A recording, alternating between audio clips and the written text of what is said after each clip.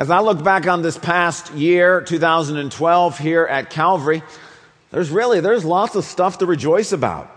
I mean, I think about the number of people who have come to faith this past year. We've got this wonderful candle, which is up here, that we light every week, in which we know of at least one person who's placed their faith in Christ. And this week, a beautiful little girl trusted in Christ, and we're able to light the candle and celebrate with Sadie. But we're also celebrating, there have been people all year long who've come to faith in Christ, and it's been great. It's been wonderful to experience that. God's also blessed us as a church financially.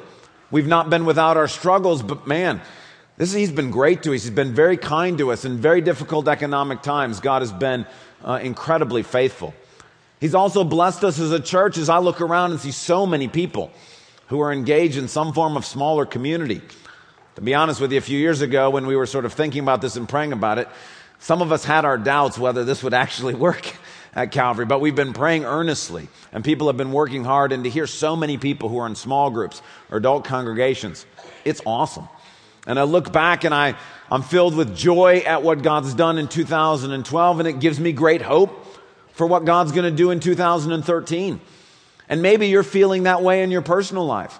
Maybe you look back on 2012 and maybe there's been a new addition to your family. Maybe God has been with you in a very real way in 2012. Perhaps you went through difficult times, but God was there and you felt like He was holding your hand, perhaps carrying you all the way through. And as you look back, you think, man, it was tough, but it was a good year. Maybe you moved from one phase of life to another and you're really rejoicing in how God is giving you new opportunities, maybe even a new lease on life as you transition from one phase to the next. And the joy that you've experienced personally in 2012 is filling you with hope for what 2013 is going to hold. But perhaps you're here this morning and neither joy nor hope has really been on your mind. And I'm guessing if those are not the emotions you're feeling this morning, the one I bet you probably are experiencing is fear. Fear is the most common human emotion, and if you're not feeling it this morning, I'm guaranteeing you at some point in this next year, you and I both are going to go through an experience of being afraid. Perhaps you're here this morning and you're looking at 2013 and your financial situation is causing you great fear. Maybe you're out of work. Maybe the bills don't really, you're not able to pay the bills the way that you would like to. Maybe it's a health situation. And Christmas has been great and it's been fun to be around family or other people, but this health situation is always with you. It never goes away, and so you're always thinking about it.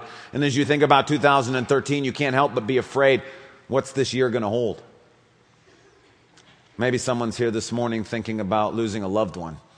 And they think, you know what, probably 2013 is going to be that year. And maybe that's creating fear. Maybe there's fear about school. Christmas has been great. It's been nice to be away from school, but 2013 is approaching and you're going to have to go back to class, and maybe there's been some bullying going on. Maybe it's been a difficult academic year for you. And right now you're experiencing fear and thinking about going back into school. Maybe you have a child going off to college. It's your first one and you're afraid. How's this going to work? What's this going to be like? Is our family going to just go their separate ways? Maybe there's a broken relationship in your life. Maybe it's somebody that's causing you to be afraid. Maybe it's a spouse or a neighbor or a colleague at work. Maybe it's a parent or a child, and you're frightened of how they're going to treat you or your relationship with them, or what is 2013 going to hold? Well, this morning I'd like to share with you just a short devotional from the book of Psalms for those of us who are going through a season of fear. And if it's not you currently, praise the Lord for that. But maybe this psalm will mean something to you at any point during this next year as you walk that journey. So if you have a Bible, would you please turn to Psalm 56? Again, we don't want to spend lots of time here, but I just wanted to give us a few thoughts as we think about the journey of fear that many of us may be on this morning. Psalm 56 is page 407 in the Bibles the church provides. We've been going through the books of 1st and 2nd Samuel. And one of the great things about 1st and 2nd Samuel is that we've reached the story of David. King David is this great and wonderful character, but what's really cool about him is not only do we have the narrative of what he's doing, we also have many of the Psalms that he wrote that give us insight into what's going on in his heart. Sometimes with Bible characters, it can be slightly frustrating because they're doing all of this stuff and you're wondering, now how do they really feel about this? What are they really thinking? Well, with David, we have a window into his soul. And so one thing we want to do, Lord willing, going forward is now that we're talking more about David in 1 Samuel, to take a break occasionally and look at some of the Psalms that he wrote to give us some insight. If we're going to have an undivided heart for God, it's nice to know what's going on in David's heart. And Psalm 56 is one of those Psalms. When we last left David, he's on the run from Saul. Saul's hunting him down and trying to kill him. As you can imagine, as he begins his new year, the dominant emotion he's feeling is fear. And so into the middle of that emotion, while Saul is hunting for him, he writes Psalm 56. And I just want to walk through it with us for a few minutes this morning. Be merciful to me, O God, for men hotly pursue me. All day long they press their attack. My slanderers pursue me all day long. Many are attacking me in their pride. David is worried because Saul is the king. Saul's got power. He's got the army on his side. And Saul has made it his number one priority to hunt David down and kill him. And David is on the run. And he's afraid. We're going to hear that even more as the passage goes on. But as you can imagine, he's very afraid of what Saul can do to him. And we can experience that same thing as we think about what others can do to us. Perhaps it's a work colleague who's set out to make our life miserable at work. Maybe it's a bully at school. Maybe it's someone who's spreading rumors or gossip about us. Maybe it's someone who's trying to alienate us from our child. Whatever it may be, this is what David is going through. He feels this fear of the personal attack of others against him. Verses 3 and 4. When I am afraid, that's where he's at right now, I will trust in you. In God whose word I praise, in God I trust, I will not be afraid. What can mortal man do to me? Now here we see David wrestling between fear and trust. He is afraid. Let's not cover this over. When I am afraid, he's petrified. He wants to trust God, but he's afraid. And in verses 3 and 4, you can feel him going back and forth. When I'm afraid, I trust in God. I trust in God, so I won't be afraid. And in the middle of this back and forth, there is this phrase right in the middle. And the way David has set this up, afraid, trust, trust, afraid, it draws our attention to the statement in the middle of verses 3 and 4. In God, whose word I praise. What David's trying to do is, look, I've got to figure out a way to trust God. How am I going to do that in the midst of this fear? And the way he reasons he's going to do that is by thinking about God's word and the promises God has made to David. What kind of promises? Probably one like Psalm 55, verse 22. A psalm very closely connected to this. It's just a few verses above where we are. Glance up there. Psalm 55, verse 22. Cast your cares on the Lord, and he will sustain you. He will never let the righteous fall. In the middle of his fear, David is thinking to himself, but wait a minute. I have this promise from God that if I cast my cares on him, he will sustain me. And so in the middle of this tug of war, as David is going back and forth between fear and trust, he's trying to say, but what does God's word say? It says that he will sustain me. He will never let the righteous fall. See, it's interesting that what's making David afraid is what humans are threatening to do to him. What's helping David not be afraid is thinking about what humans can't do to him. See that? What can mortal man do to me? He's afraid because Saul is after him, but then he stops to think about it and says, but wait a minute. Wait a minute. What really can Saul do to me? God is the one who's promised that he'll take care of me. He's the one that's promised the righteous won't fall. God's given us promises like that too. Like Romans 8, where it says, if God's for us, who can be against us? Nothing can separate us from the love of God that is available to us in Christ Jesus. Nothing, no circumstance, no person, nothing can separate us. Or John 19, where Jesus says to Pilate, you think you have authority over me, but you need to remember that there is nothing you can do to me that you don't have to run by God first. That even those who are our enemies must have God's permission. Now, he does sometimes grant it. But when he does, it's so that he may redeem that event and use it for our good. And so David is saying, wait a second. Stop and think. There is a lot that humans can do to me, but on the other hand, what really can humans do to me? And here is an important truth from Psalm 56 that I'd like for us to remember this year.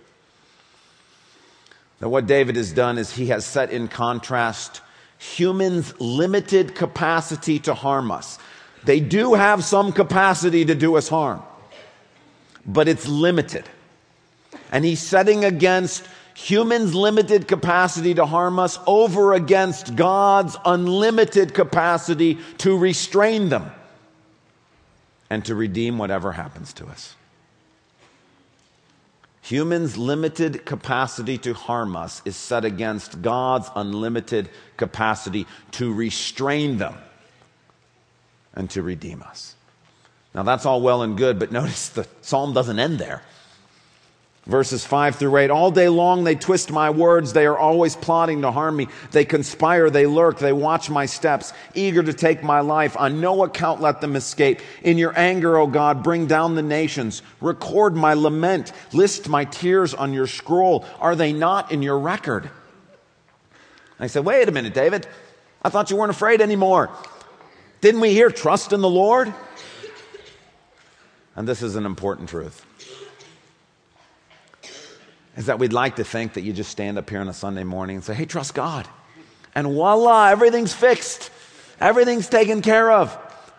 But the problem is that the situations I mentioned at the beginning of this, none of those have changed in the 10 minutes that I've been here. Same thing for David. Trust in the Lord. Saul's still out there. Nothing's changed. And so we see David slip back into his fears. And look, this is a real issue. This is what we do. We're faced with fear. God reminds us to trust in Him, and we fall right back into our fear again. And so what's the response? Verses 9 and 11. Then my enemies will turn back when I call for help. By this I will know that God is for me. In the Lord, whose word I praise, in God I trust, I will not be afraid. What can man do to me? What's David doing? He's simply going back through the same thing again. And here's the point. It's only in the constant reminder that God is for us can we overcome our fears. This is not a one-time act. This is not, well, I was there on December 30th. Pastor said I could trust God. Everything's fine. It's the constant daily reminder.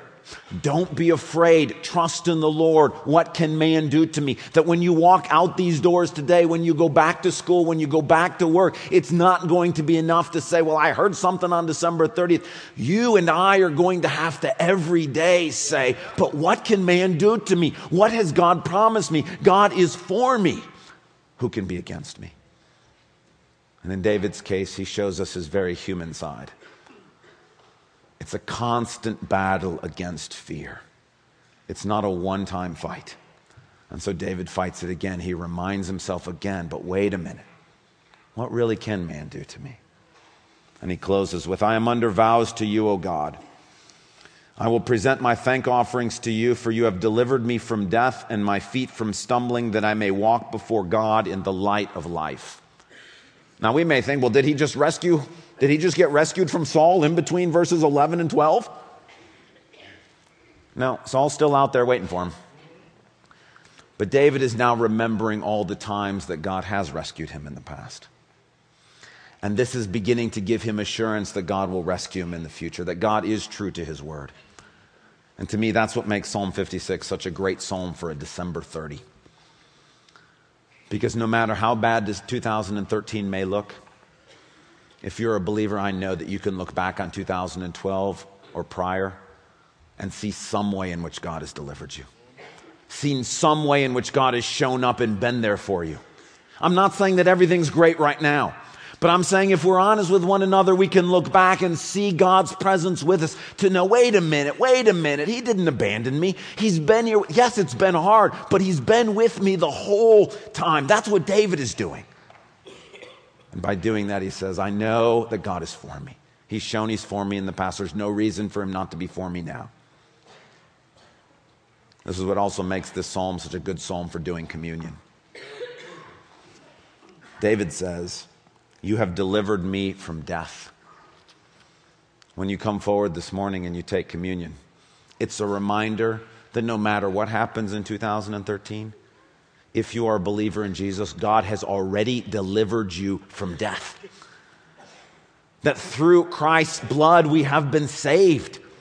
What can mortal man... Well, what's the very worst thing that could happen? Someone could kill us. But God has already delivered us from death. And that in communion there is no more powerful statement that God is for you than the fact that while you and I were still sinners, Christ died for us. And this morning when you hold that bread and that cup in your hand, I want us to think about the fact.